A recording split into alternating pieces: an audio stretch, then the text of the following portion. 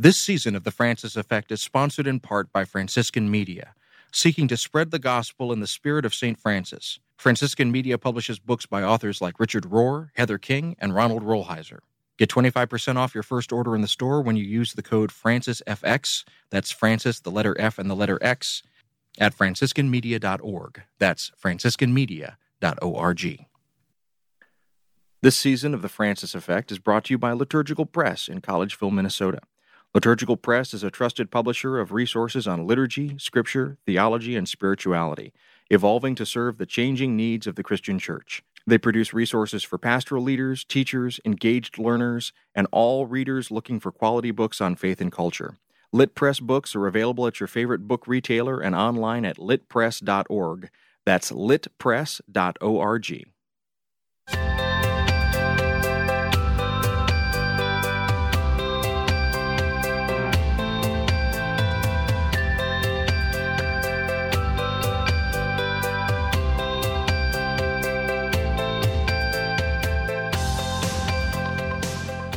Hello, and welcome to the Francis Effect podcast. My name is David Dalt. I host a radio show called Things Not Seen about culture and faith, and I'm an assistant professor of Christian spirituality at the Institute of Pastoral Studies at Loyola University, Chicago. I'm here with my friends, Heidi Schlumpf and Father Dan Horan. Heidi is executive editor and vice president of National Catholic Reporter, a publication that connects Catholics to church, faith, and the common good with independent news, analysis, and spiritual reflection. Father Dan is the director of the Center for Spirituality and professor of philosophy, religious studies, and theology at St. Mary's College in Notre Dame, Indiana. Every couple of weeks, we get together to discuss news and events through a lens of our shared Catholic faith. Father Dan and Heidi, welcome to you both. Heidi, how have you been? Oh, I'm doing well. Just got back from some more work travel. Got to go to the City of Angels, Los Angeles. NCR had its board meeting there, and we also had an event for some of the friends and donors of NCR. So to any listeners out there who were maybe at that event, thank you so much for coming. It was wonderful on the campus of Mount St. Mary's there in Los Angeles. And we also did a few Catholic touristy things while we were there as a board and some of us staff. So we toured the new cathedral, well, relatively new. I guess it's several years old, but it was the first time I had been inside it. Controversial when it was built because of its modern architecture. There were parts of it I liked, parts of it that I wouldn't have done, but it was pretty awesome. And then we also got to go have lunch and then have a meeting with Father Greg Boyle from Homeboy Industries. And I swear I must be like the last Catholic on earth to become a huge fan of his, because I had read about him and I knew he had books out there. But in preparation for our meeting, I've been listening to his most recent book, The Whole Language, which I'm loving. Totally recommend to everybody. And it was so awesome to meet him and some of the people at Homeboy Industries and Homegirl Cafe. So it was a great trip, and I didn't catch COVID, and I'm back home. So that's exciting. How are you doing, Dan?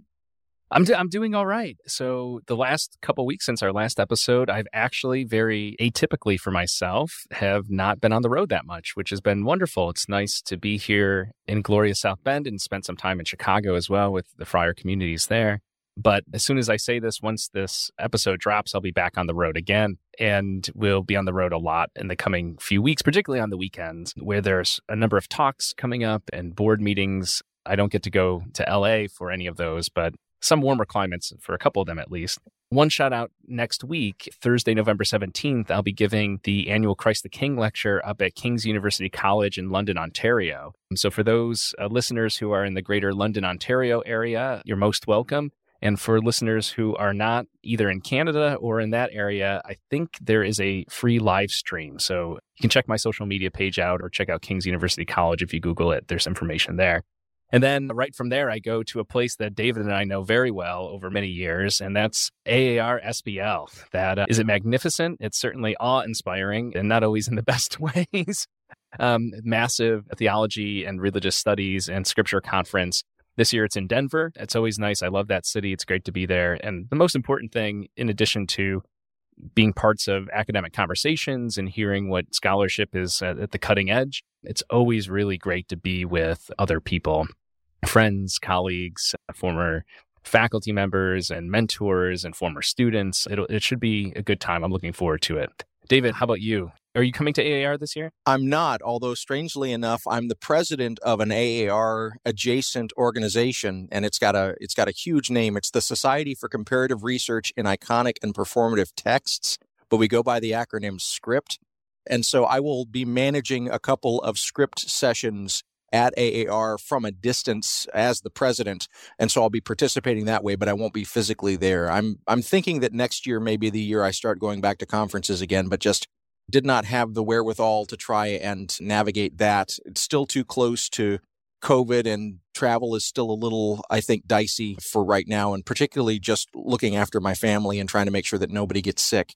I've been well. Lots of things going on. The main thing on my radar lately, well, two things. One, I've got a date where I'm turning in the revised peer-reviewed manuscript for my Yale book. That'll be December 15th, so I'm excited about that and taking another step towards publication, so that's delightful. But also, I have been part of the exodus trying to figure out whether or not I'm going to stay on Twitter and where I would go next.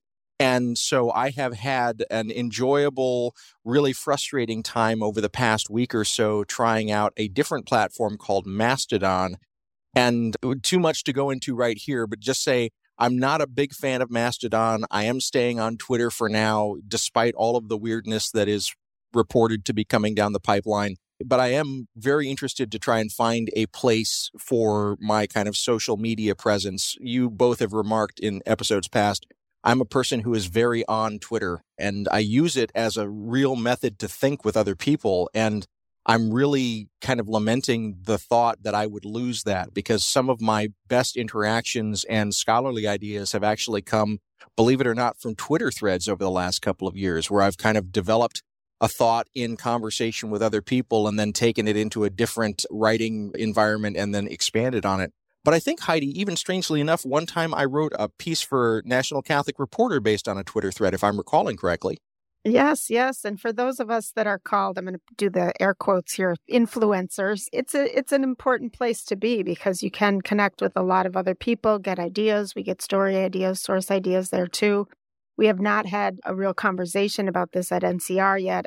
I highly doubt we're going to pay for blue check marks.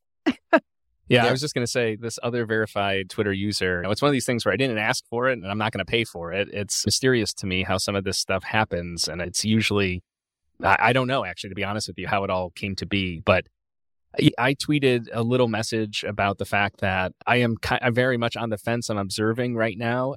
Had this experience, and I wrote about this in NCR as well in my column around after Lent this year, that I did sign off of Twitter and Facebook, and I wasn't sure how that was going to play out. And in the end, I have found myself, there have been returns on that investment, that spiritual investment, which is even when I think to tweet something, I get to the app or I log into the webpage and I'm like, I don't feel like saying this. So people have noticed that. And I don't know if that's for better or for worse. I think I've heard a little bit back and forth, but I just was simply signaling, kind of, David, like what you were saying, is that I'm keeping an eye out right now. And honestly, I don't know that I would be terribly upset if things got so bad that I'm like, peace out, I'm out of here. And I just saw the headline on the New York Times yesterday that Meta, the parent company of Facebook, just fired thousands of their employees as well. And I don't know. I mean, that's been sort of different pockets of Facebook has been a dumpster fire in recent years. And so maybe I don't want to be on there either. I don't know. I'm kind of feeling a little bit romantic about like a little theologian on the prairie sort of dynamic, which is, go out into the woods, get off social media, just get back to reality. I don't know. Well, for the last couple of years at Loyola, I've taught a class in the springtime that deals with media and ministry and theology. And that class has been stable for the last couple of years because we've had a really established set of major players in the social media field. And now I'm looking ahead to the spring because I'm going to teach it again. And I'm thinking about, I'm going to have to rearrange certain parts of this course because the landscape has suddenly changed really dramatically. And I find that fascinating. Like, we've reached a kind of island of instability like it was around 2005 to 2008. It's really interesting to watch how the landscape is going to change over the next 18 months. I'm both excited and terrified to see what comes next. Well, I'll just say that I do think it is changing, and we have, those of us in the business of communications and needing to use social media have to pay attention to that. But I'm going to predict right here that we're not going back to the horse and buggy era. I'm going to go out on a limb there. Certainly what I've noticed in our own social media is the area of most engagement. So maybe not the most people, but where people are really engaged is with videos on TikTok and Instagram. So we've really been growing that a lot in terms of NCR. So who knows? If Twitter and Facebook fade into the sunset, they're going to be replaced by something else that may be better, maybe worse. We'll see. But yeah, for now, I think at least most of us are maintaining some presence, but there's a lot of wait and see what'll happen there. I will say that the social media platform I have come to appreciate the most and causes the least stress and anxiety and conflict is Instagram.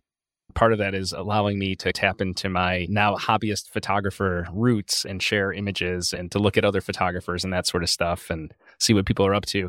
And it's not nearly as contentious as Twitter or some of these other platforms are. So yeah, it'll be interesting to see.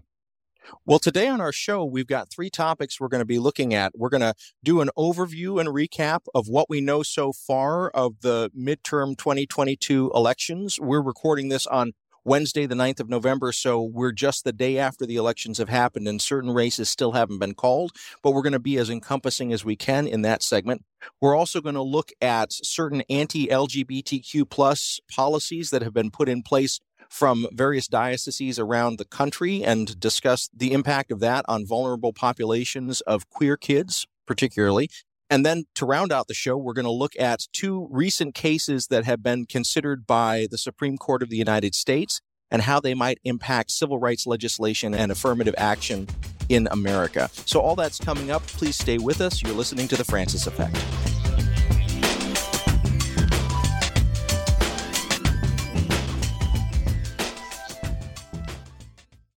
This episode is brought to you by Shopify.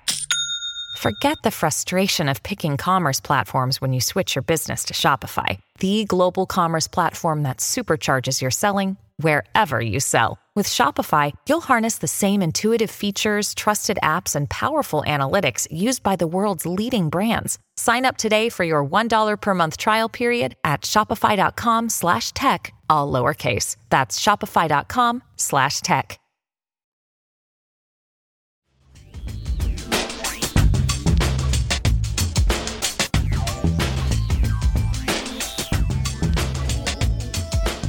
Welcome back to The Francis Effect.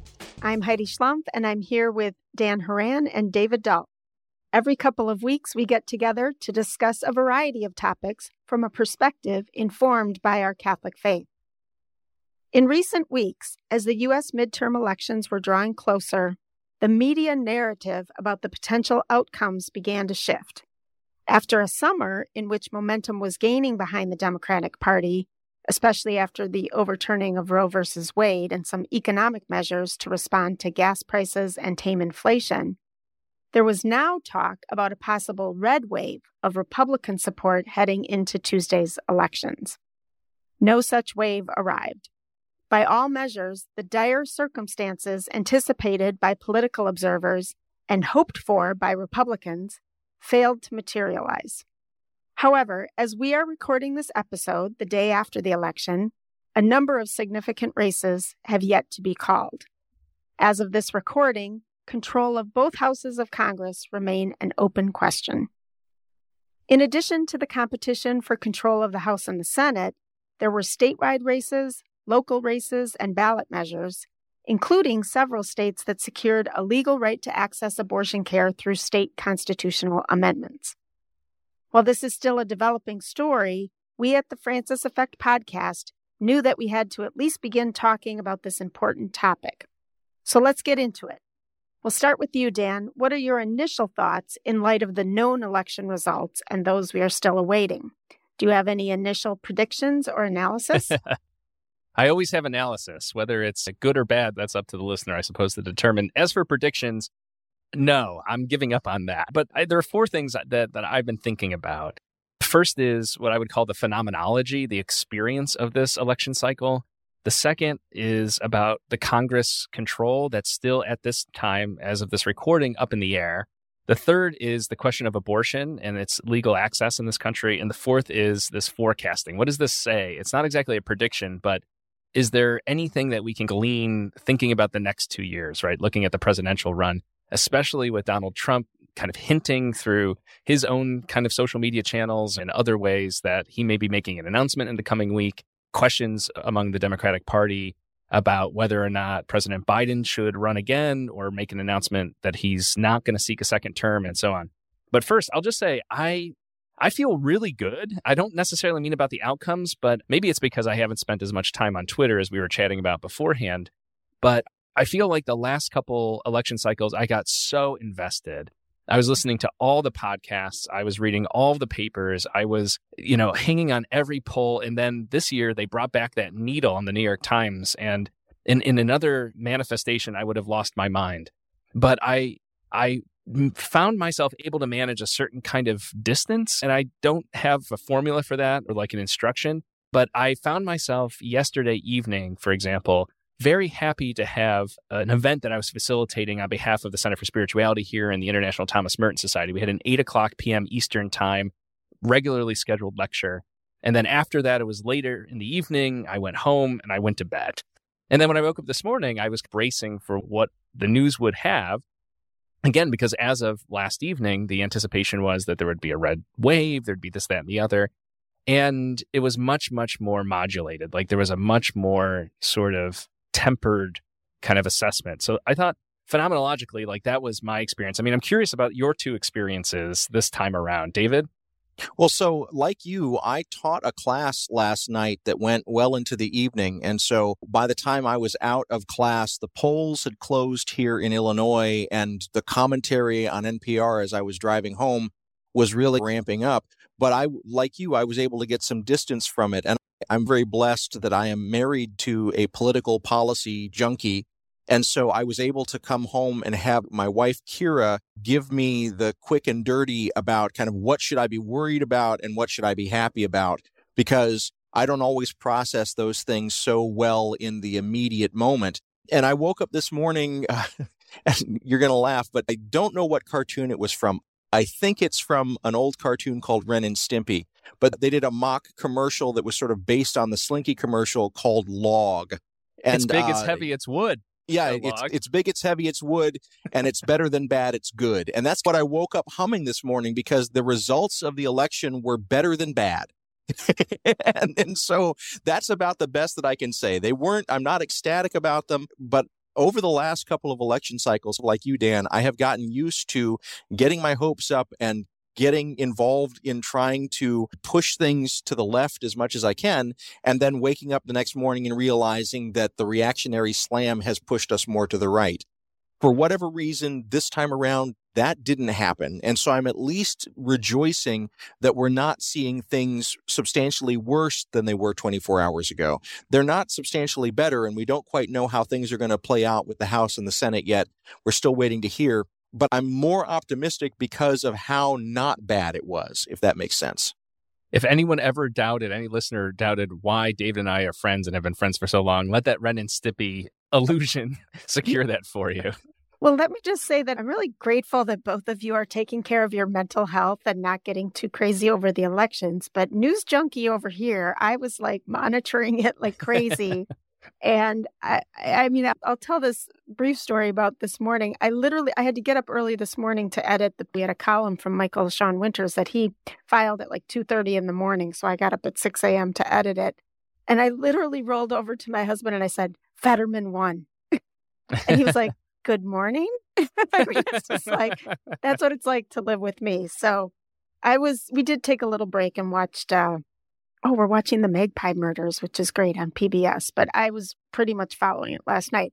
I wonder if some of this whole the sky is falling narrative, I mean, it was based on some polling, but I wondered all along if it wasn't part of the Democratic get out the vote strategy that everyone was so terrified that it would be terrible, because most of the narrative on CNN last night was like, nothing new so far. And then by the end of the night, they were giddy that it hadn't been as bad as they thought it would be. But as you both said, there's still a lot up in the air here, and we may be looking at runoffs that could extend things.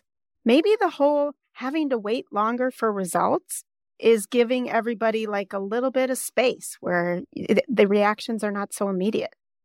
I had a question I wanted to ask both of you. So because I'm very on Twitter, as I mentioned in the last segment, I see a lot of progressive voices and a lot of kind of lefty voices.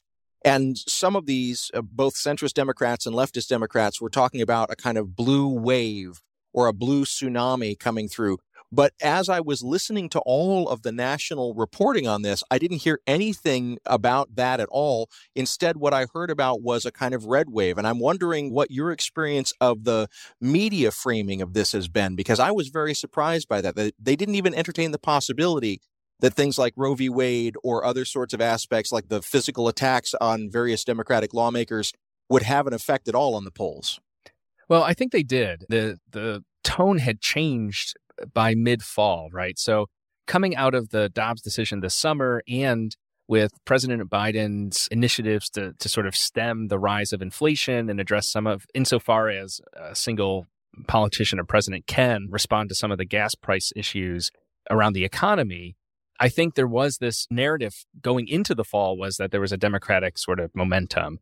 I think, honestly, David, my sense was, because I was perplexed by this too, my sense was that the Republican Party has been very good at controlling the media narrative, and not just in their own sort of megaphone channels like Fox News and even the more alt-right places. By that, I mean, even the sort of mainstream traditional press was hopping onto this sort of talking point bandwagon around the kind of what I would consider to be the desperate retread sort of hot button issues that Republicans are known for. So rising crime, whether it's real or perceived, again, culture war issues. In fact, in Michigan, as the polling was suggesting and has proven to be true, that the by and far, the citizens of Michigan were not in favor of banning abortion in the state. One of the things in a more desperate plea in the mailings, the electronic mailings that were going out and the text messages that were going out from certain Republican campaigns were patent lies about, if you don't do this, then, like the children after they're born who are 8 years old, like all kinds of insane things that were being presented. And so I think for some reason, there is this sort of hypnotic kind of captivation that the media has in just taking the Republican talking points at face value and assuming, I think, a kind of general stupidity of the populace that they're just going to go with that. Now, certainly some people are swayed by these things and for whatever reason are legitimately concerned about some of these issues, even ones that are red herrings that are just opportunistic. But that's my sense, is that I think there's not enough critical distance sometimes. And part of that is that, again, this is old news, the 24-hour news cycle where talking heads have to talk for 24 hours. And so they're happy to take, well, here's an angle. I mean, Heidi, you're the real pro among us. What do you think about that? Well, of course, everybody getting along is not a news story. So conflict is a news value. And so it's not just some sort of sinister, it's about clicks or something sort of decision. It's about whether it's really news. So to be fair, I think it's sometimes overdone and over amplified. And on both sides, there was a lot of fear motivating both sides in terms of, what I didn't read these things about some of the abortion referenda, but I would say people on the left were concerned about the fate of our democracy. That's for sure. And there was some fear there. I guess what I noticed was that, it's a good news story in that a number of sane people showed up and voted, and not every election denier won. But that said, we're really in no different place than we were 3 days ago or a month ago, which is we're a very divided populace. We're a very divided church, and election deniers can get on the ballot, and many of them do win. So it's still things to be concerned about, I think, no matter if it wasn't as bad or good as some people thought it might be. Well, and I want to amplify that because part of what I have been watching over the last 6 weeks or so have been cells of Catholic integralists, people who are really trying to think about ways to use right-wing power to disenfranchise populations that they consider to be unworthy of being part of our society. And so even though they are still fringe elements, there are voices out there that are sort of under the Catholic banner that are saying things like, listen, if we don't do well in this election and push things to the right, then we're just going to have to shut down the courts and shut down the state houses and shut down everything else and basically force our opinion out there. And what really concerns me is that they're not exactly being dissuaded by the bishops from taking this position. And in fact, some bishops are giving them cover. So for listeners out there, I just want to say, if you're not aware that your co-religionists are taking some of these positions, begin to put your ear to the ground and see if there's stuff like this going on in your diocese or even in your parish, and speak up about it, because this is a major problem. And I am often accused of being a kind of alarmist well before these things happen. But I was also talking 5 years ago that we need to be worried about the Nazis as well. And here we are. So one of the other things, just to come back to some of these themes that, have been on my mind, and I'm sure yours and our listeners as well, is, thoughts about right now we have Schrodinger's Congress, right? Because it can go either way. We won't know until the last election is called, or at least a few more. It looks very likely that the Senate may end up being numerically in the same situation it was before this election, with the Vice President of the United States breaking ties. That would be, from the Democratic side of things, the best case scenario. But there's a runoff in Georgia as of this recording. Arizona and Nevada have not been called yet as of this recording, and so those may shift the equation altogether. But as things are being predicted at this point, that seems the likeliest course. A lot of this talk has been that around this red wave, that the Republicans would take back the House, take control of the House, and by a significant amount of seats. That significant amount portion has not come to fruition, that they're looking at maybe a handful of seats, if they flip red, would be sufficient. And actually, most of those, as I understand it from the analysis, are turning because of redistricting. This is not actually contested previously existing districts and congressional seats, but a reallocation of those representatives per state. I'll just put my card on the table. I've come to peace with the fact that we might have a split bicameral situation here. I think that would be the least worst situation. I think that if you have President Biden as basically the captain of vetoing with a Republican takeover of the Senate and the House, that bodes very poorly, especially because with regard to the Senate, that's where these judicial appointments are and cabinet level appointments are approved. And so one can see, and the playbook has been presented already by people like Mitch McConnell, of this kind of absolute obstructionism. So I'm curious, do you two have thoughts about what the fate of the Congress is and the two houses? I guess I had also come to terms with the very strong chance that the Republicans would take the House. My concern there is the propensity or the likelihood that they'll try to shut down the January 6th investigation, which I think is very important. And like you said, the Senate, we're not going to know for a while. I think that I don't know if it's confirmed, the runoff in Georgia, and I think that's going to postpone and again be very close. So it'll be interesting how Georgia has become this signifier for the whole country.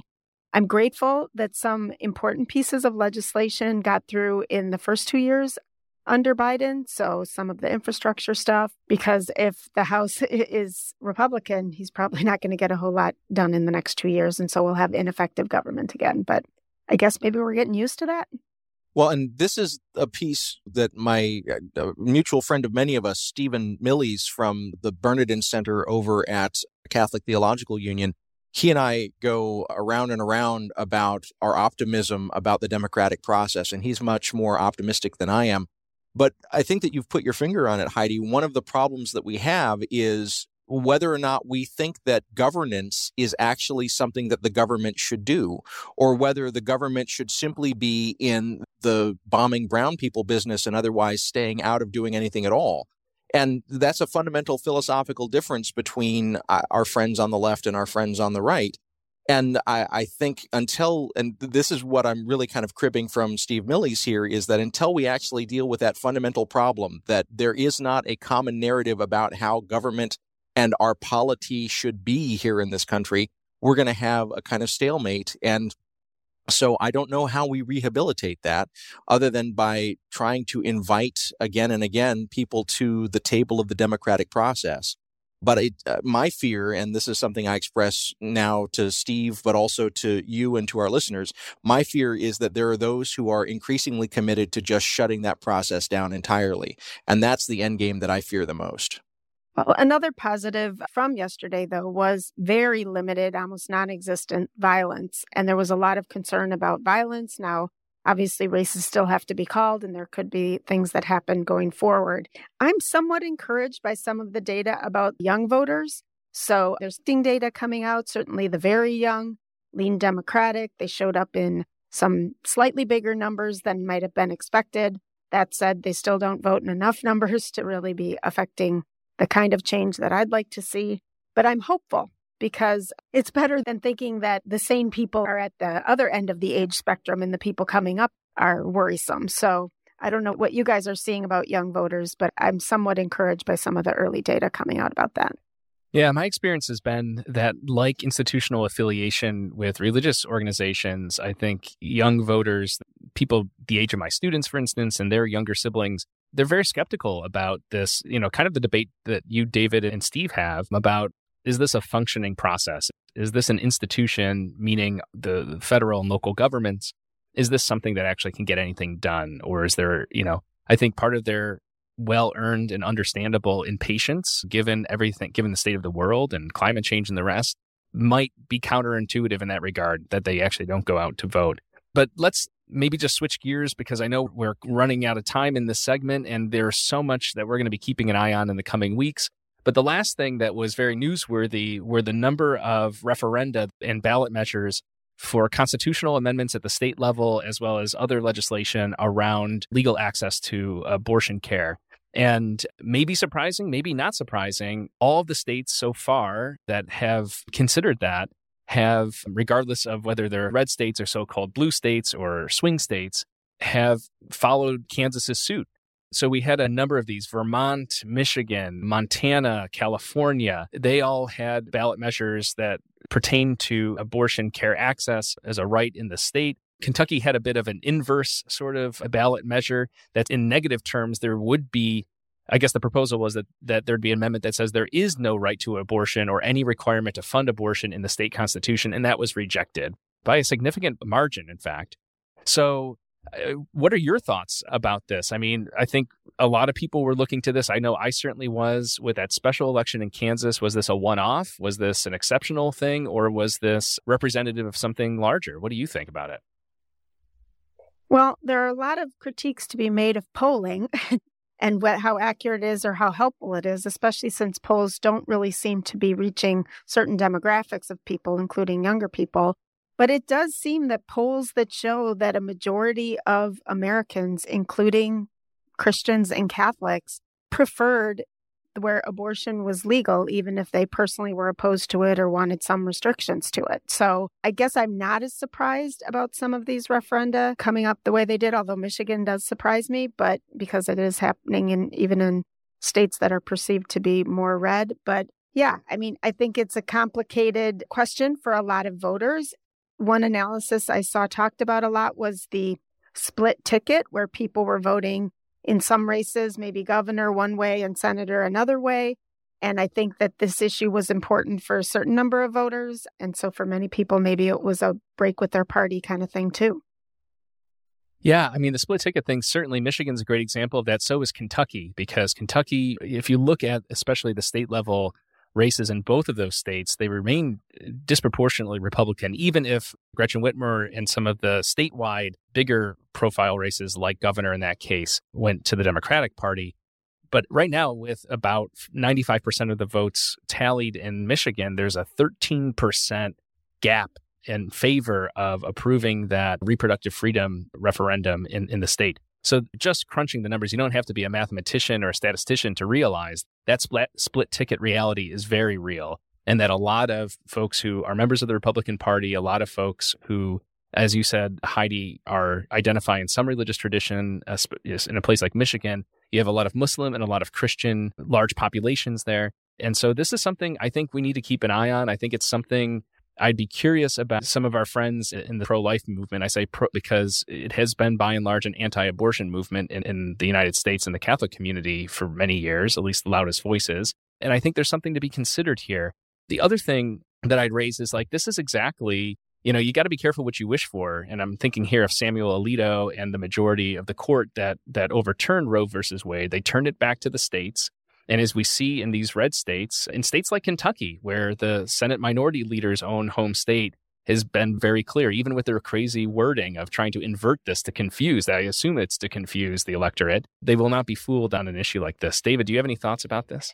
Well, the thing that I really want to lift out to our listeners is this gap that you pointed out, Heidi. The Catholic Church and Christians more broadly are in one place on paper with regard to these issues, and they're in a very different place when boots are on the ground and people are in the polls voting. And that disjunction between where we say that we have to be and where the population of both Catholics and Christians more generally are showing up to be, that to me is really the thing to be thinking about. I mean, so when I teach about these issues in the classroom, I think about it in two passes. I will begin my conversation by saying, here is the official Catholic position on abortion. And we will talk about that. And then I will bring out the statistics, just as you just did, and say, and here's where Catholics actually are on abortion when the rubber meets the road. And so that, to me, is really the question to be thinking about for thoughtful people of faith across the spectrum, because what we're saying and what we're doing are in very different places right now. And that center can't hold, I don't think. I mean, we've been trying to pretend that it's not that way. But what does it mean if we actually look at state after state with significant Catholic voters showing up and helping to secure this as some kind of right or access? What does that mean moving forward? And I'm not a political scientist, so I don't exactly know, but I'm very curious kind of where particularly the leadership of the church might go from here. Well, in a couple days, I'll be getting on a plane and heading to Baltimore for the U.S. Bishops meeting next week. And I know that looking at pro-life initiatives after the Dobbs decision is on their agenda. So we will find out more next week about how they plan to move forward on this issue. Well, maybe we will circle back after that meeting and do a wrap-up of that as well. But for right now, thank you for staying with us through this extended segment. There's so much to talk about. It's very important, but we're going to move on now to other topics. You're listening to The Francis Effect. We'll be back in just a moment.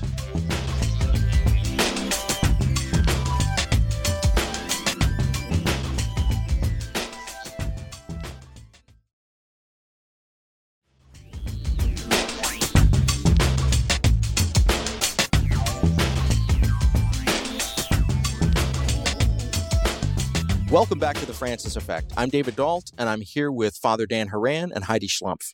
Every couple of weeks, we get together to discuss a variety of topics from a perspective informed by our shared Catholic faith. Earlier this week, the Denver Post obtained and released a document from the Archdiocese of Denver that provides Catholic schools with guidance for how to handle LGBTQ issues. The 17-page document, titled Guidance for Issues Concerning the Human Person and Sexual Identity, warns that, quote, the spread of gender ideology presents a danger to the faith of Christians, unquote. It also says Catholic schools should not enroll transgender or gender nonconforming students, should not allow students to use pronouns, quote, at odds with the student's biological sex, unquote, and should not promote acceptance and approval of LGBTQ identities. Teachers who decide to transition are, quote, not suited to teach in a Catholic school, unquote, as the document said. While urging, quote, charity and prudence, unquote, the document says that students struggling with their sexual identity can enroll or be re-enrolled at a Denver Catholic school only if the parents and child agree to, quote, work towards an integrated sexual identity aligned with bodily reality, unquote, and agree not to come out on social media. The Post reported that the document was shared with school administrators several years ago and distributed again earlier this year. The Archdiocese's guidance contradicts that from the American Academy of Pediatrics, the Post article reports, noting that homophobia can lead to depression, substance abuse, and increased risk for suicide and other mental health disorders among LGBTQ youth. The Denver Archdiocese's document is one of a growing number of diocesan policies on gender identity and sexual orientation, as a recent NCR in-depth report by staff writer Katie Collins Scott found. Her report looked at recent policies released by the Diocese of Green Bay, Wisconsin, Lafayette, Louisiana, Memphis, Tennessee, Sioux Falls, South Dakota, and the Archdiocese of Omaha, Nebraska. Scott reported that while many Catholic high schools are working hard to support students, critics found these new policies to be particularly harsh. Said one teacher, quote, "They are not creating schools of encounter. They help create a culture of fear," unquote. Heidi, National Catholic Reporter, has been following this story. How does the news about the Denver document fit into this broader trend? Well, I'm afraid that this is just going to be something that we're going to be continuing to see. So we had that report several weeks ago about a number of dioceses that were releasing similar documents or working on them. And now this Denver one, which apparently has been around for a couple years, but was not released publicly. But because it was reshared at the beginning of this school year, it was released to the media. So it would be one thing if this was just a disagreement about something small, but this is a life and death issue for LGBTQ and trans kids especially. So I hear every day about Catholic schools where this is not the case, where there is an open and welcoming atmosphere for LGBTQ students. But increasingly, I think once they put these policies on paper, then there is always the threat, at least, of ramifications if a school is not acting in accordance with them. Now, I heard someone say, and I can't recall who it was, but they were saying for that conservatives in the culture wars, especially among religious folk, that trans people are kind of the new gay marriage, right? So they lost that topic for the most part and kind of just moved on. Of course, abortion is the perennial issue that always will be part of the culture wars, I think. So I think it's particularly important to pay attention to this. And what's lurking in the background is that what they really want is more of a national or even sort of global from the Vatican policy about these issues. So in the absence of that, they're moving towards these local diocesan policies popping up in these dioceses. And I think we're just going to keep seeing more and more of it. And that's one thing that I just want to clarify. It's my understanding that at this point, there is no Vatican or other kind of global policy on transgender persons. And if I'm incorrect about that, please correct me. Well, the Dicastery for Education a few years back released a sort of guidance document as well. In many ways, it's similar to the one that the Archdiocese of Denver was circulating. More about this document in a moment, but there's similar threads, that come through all of these. And I need to say that document from the Dicastery for Education is not magisterial teaching. Those are guidelines for Catholic educational institutions to adopt or not as they see fit. It was provided as a resource. But I wrote a column about this, I think it was 4 years ago or so when it came out, and I pointed out a number of things. I'm not the only one to have done this, but to highlight with that document, there was all this talk about a population of people and no consultation with that population. And so this is always a big red flag. There's no respect for the sensus fidelium in that regard. There's no respect for the people that are being discussed. That's a major problem. So that's the first among many. To this draft document circulated by the Archdiocese of Denver, it's striking who the co-authors are. And these are two theologians and a lawyer who work for a project known as the Person and Identity Project as part of the right-wing think tank Ethics and Public Policy Center. And if you scroll through their fellows or their staff members, you'll recognize a kind of who's who gallery of right-wing self-identified Catholic folks. Probably the most well-known among that group is George Weigel, right? So some of these people, like these three co-authors, are legitimate scholars. They have academic credentials, but their agenda is not one of objective scholarly inquiry. They have an agenda that they're promoting. And you see that very early with this many-page document from the Archdiocese, or at least that was provided by these co-authors to the diocese that they were circulating, whereas the very first subject is terminology, and they quote, what the professional societies, the American Psychological Association and medical associations, the terms that they use, these are the standard, the real terms. And then they propose, and I'll quote here from the document itself, quote, "By contrast, the following terminology should be used by school leaders and faculty in our Catholic schools."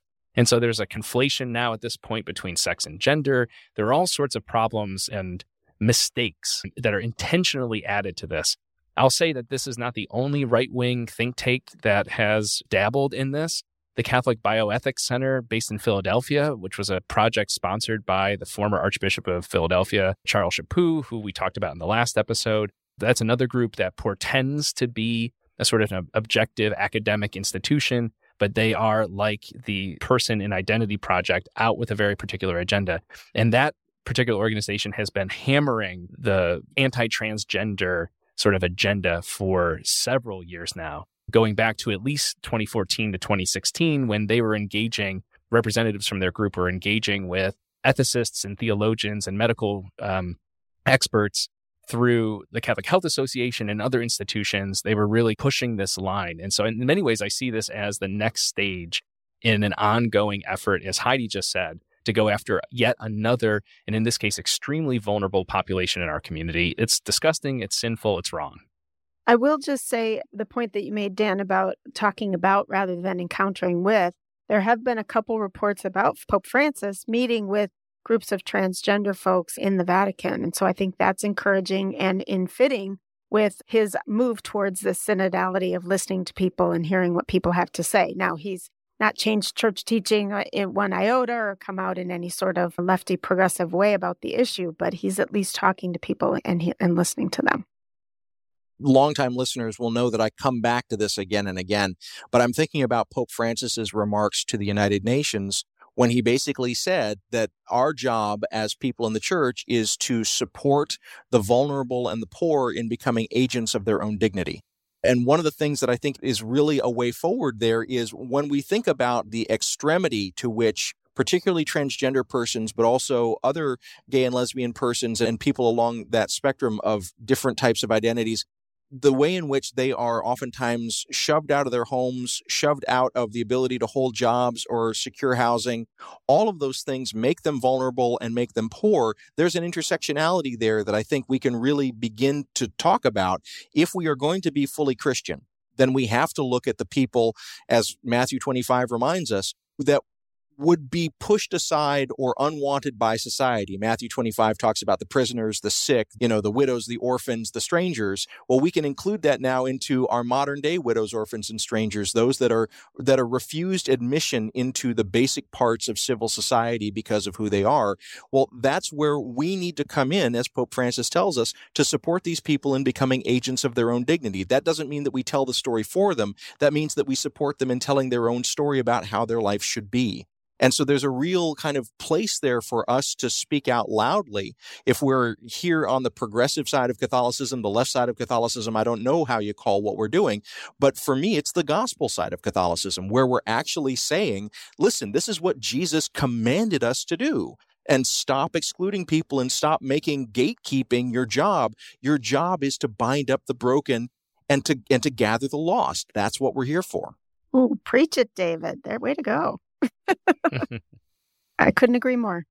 And this is where sometimes I find myself at loss for words, because I feel like I've said everything that needs to be said for myself on the subject. And we've talked about this and related issues over and over again. And David, to your point, I mean, it's to me as plain as day that if we use that old 19th century reappropriated in the 20th century as a bracelet slogan, what would Jesus do? Jesus would have none of this. I mean, to me, it just is so scandalous that you would have folks who identify and are using Christianity and the Catholic Church. And again, like with politicians, the sacraments, people being denied access to the sacraments, people being denied inclusion at the table, people being denied the right to enroll in a private school. I mean, all of this is deeply scandalizing, and people should be ashamed, frankly. So I don't know what else there is to say. Maybe there's nothing more to say other than we need to keep pointing that out. Yeah. And as I said, I think we're going to continue to see more and more of these policies. So we will definitely keep following that here and reporting and commenting, even if we have to repeat ourselves here at The Francis Effect. So look for more coverage of this in the future. You're listening to The Francis Effect.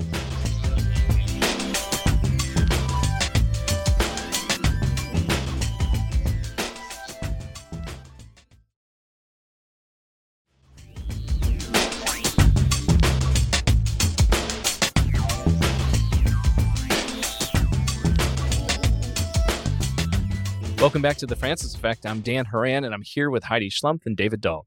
Every couple of weeks, we get together to discuss a variety of topics from a perspective informed by our shared Catholic faith. The U.S. Supreme Court is once again poised to set back the clock on civil rights, in a set of cases being heard in late October and early November. The first case combines two suits, brought by an organization known as Students for Fair Admissions, and it's brought against the University of North Carolina, a public university, and the private university Harvard College. In these combined cases, the attorneys who represent students for fair admissions are asking the court to overrule precedent set in a case called Grutter versus Bollinger. If Grutter is overruled, this would effectively eliminate affirmative action as a factor in admissions at both public and private universities. A second case, Brackeen versus Holland, is being argued before the Supreme Court on the day we are taping this very episode. In this case, attorneys for the plaintiffs are seeking to have the court reconsider key portions of the Indian Child Welfare Act, also known as ICWA. Though, on its face, the Brackeen case deals with the adoption of Native American children by white parents, the judgment of the court will have far-reaching effects on the relationship between U.S. law and Native tribal laws moving forward. David, listeners know, as I do, that you pay a lot of attention to the Supreme Court, or as I like to call it, the Lesser SCOTUS. You asked us to look at these two cases together today. What are some of the connections you are seeing here, and what should we and the listeners be watching out for as these decisions are handed down? Well, I think there's a historical context to consider that runs through all of these cases. And that common thread is an historical and ongoing assumption by the United States government that whiteness should be the preferred or default environment in which to conduct the education and identity formation of children and young people. And the real question is that these cases present to us existentially is whether or not non-white parents and communities have the right to challenge and seek alternatives to that assumption. So in this particular case, one of the things that is sort of so heartbreaking about the case with the Indian Child Welfare Act is we're talking about a long history of removing children from their families, placing them with white families, and eliminating their ability to have contact with their heritage and with their people. Now, when we look at the United Nations Charter of Human Rights, this kind of activity is literally defined as genocide against people.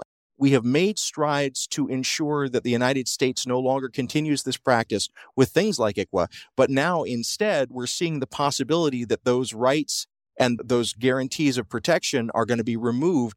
And commentators that I've been listening to are now asking the question, once we begin to chip away at that bulwark of this particular fundamental right of tribes to raise children in their traditions, are there going to be other things that have been carved out for native tribes that will this be a wedge issue that will start to pull them away? And so on a similar tack, we can look at affirmative action at both public and private institutions. It doesn't exist in a vacuum. Oftentimes, commentators on the right will act as if it does. It exists instead in a long history of creating these spaces, both in public institutions and private institutions, as spaces of white access and spaces of white identity. And anyone who comes into that as a non-white person is seen and identified visibly as an outsider. And affirmative action has really tried to reconfigure these spaces into spaces where it is no longer white hegemony that is the defining factor of these spaces. And now what we're seeing is the possibility that a return to a kind of quote-unquote race-blind approach will simply allow these spaces to become de facto white spaces again. So I really want to call this what it is, even if the court won't name it as it is. And it really is, for me, a question of whether or not the parents of non-white children and non-white young people can challenge the hegemony of all white spaces. And for me, that's really what we're talking about here. I appreciate that perspective, David. I will just point out that sometimes the parents of non-white children are white, as in the case of our family, where obviously the adoption case has some personal resonance for me because my husband and I have two adopted children who are not white. Now, they're not Native children, and maybe some people will find my perspective surprising, but as a white parent of non-white children, I agree with the Native people. I know that this case is really about Native law and how it might be extrapolated then to take away other rights from tribal law and how it might take away other rights from Native people. But when you're talking about adoption, of course, the first possibility should be to place children with their biological family, first of all, is the first place that you try to place a child who cannot be parented by their own biological parents. And then secondly, within their own culture. And the adoptions that we did internationally, at least ostensibly, and we tried to make sure this was actually happening on the ground, tried to do that first before they turned to the West for adoption. Now, there's a lot of controversy about whether that's really the case. The thing that's so crazy about the case that's coming before the Supreme Court in that one is that the white parents got to adopt the child from the native child, and yet they still went ahead with this case because it's clearly about something else and something bigger. And the fact that that it looks like affirmative action is going to be overturned at a time when it couldn't be clearer that racism is such a huge issue in our country just says more about how we're still clearly struggling with this issue, with some people just wanting to deny that it's even a problem. I can't even believe that we would be considering taking away affirmative action. Well, 3 quick items on that. One, first of all, as I was prepping for this segment, you and your family, Heidi, were actually very much on my mind. And I have a couple of other friends and close colleagues who are in similar situations where it's a multicultural adoptive situation. And so I'm very aware of the complexities that are involved here, and I appreciate you bringing your perspective, and I hope that you'll continue to bring the complexity into this conversation. The second piece is I want to make sure listeners are aware that one of the questions that is at hand in the Supreme Court case with the ICWA overturning is the question of whether or not those white parents have standing because of exactly what you said. They got what they wanted. So do they really have a complaint to bring? And then the kind of final piece that I want to say, and this ties into some things that we've been saying in earlier segments. So when we look at the ways in which the amicus briefs, the friends of the court that have weighed in on this really stack up, on the side of those who are in favor of keeping tribal sovereignty and tribal protections for the raising of children, on that side, there are organizations like the American Academy of Pediatrics and other sorts of organizations that have studied this and say it is really better for children in the long run if they have connections with their culture of origin. On the other side, and this is similar to things that we talked about in earlier segments, we see very right-wing organizations that do not have any kind of credential or really any kind of history for being concerned about child welfare suddenly stepping in and trying to push the needle on this. Yes, and some in the for-profit adoption industry as well, supporting it. So, I mean, I think any good adoptive parent is very aware of, especially if they're adopting cross-racially or cross-culturally, is very aware of these sensitive issues and very cautious about building their family that way. And certainly, there's been a lot to learn even in the 12 years since we built our family that way. But a lot of education around race was required of us before we adopted, and we have been continuing to do that. Being colorblind is exactly what you're not supposed to do. And I think that's applicable for both of these cases as well with the Supreme Court. I haven't been following the adoption case as closely as the arguments that have been heard in the UNC and Harvard case.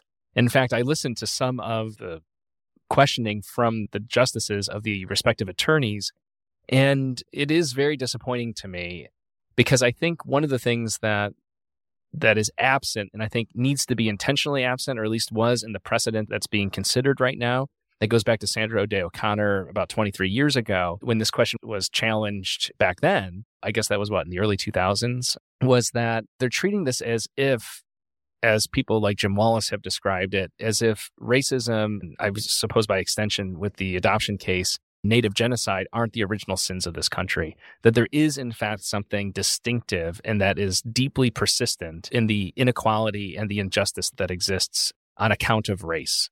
I mean, certainly, injustice and inequality exists on account of sex and gender. We know that as well. But there is something more insidious, I would say, about this, particularly in our legal system. And so the fact that even Sandra Day O'Connor, who herself speculated based on nothing other than her own sort of bemusement, I suppose, that 25 years from that decision, which I think was in 2003, so ostensibly 2028, we would no longer need affirmative action because everything would be fine. I don't know what planet the late justice was writing her decision from. But to your point, Heidi, case in point, look around the world and look around our country, look around our communities today, and we realize that we're struggling to just get most white people in this country to acknowledge that there is this history of racism and that it continues today.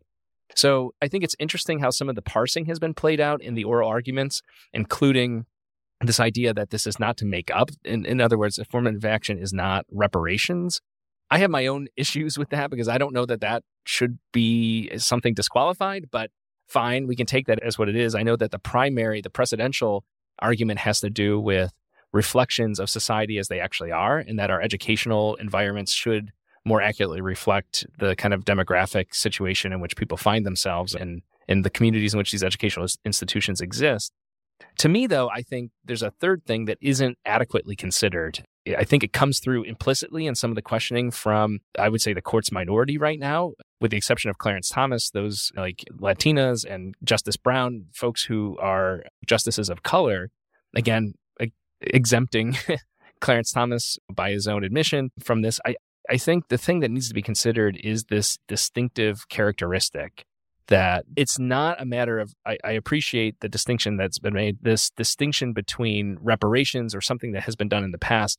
But I think what needs to be considered now is those lanes, those avenues, those resources, those opportunities for access that are, because of racism, prohibited or made more difficult for other students who have just as much aptitude, just as much intelligence, just as much capability. And so to me, that's the most compelling argument and the biggest reason why affirmative action needs to be upheld. So listeners, we're going to put some links in the show notes so you can follow these cases yourself and become more informed about them. But one thing that I really want to point out is that these issues that we've been talking about throughout our show today, they're not distinct issues isolated from one another, but there are connections and interconnections that tie them together around the care for the vulnerable and the way in which we as Catholics think about arranging our lives together with those that are like us and also those that are unlike us. So I would invite you to both be in prayer, but also to put your feet on the ground and get in action to really help and support the vulnerable in your community. Between now and the next 2 weeks, I'm sure that there's going to be a lot of other things for us to be gathering and talking about, and I'm really looking forward to being back with you, Father Dan and Heidi, in 2 weeks. But for right now, we're going to bring the show to a close here. You've been listening to The Francis Effect. Thank you very much for being with us.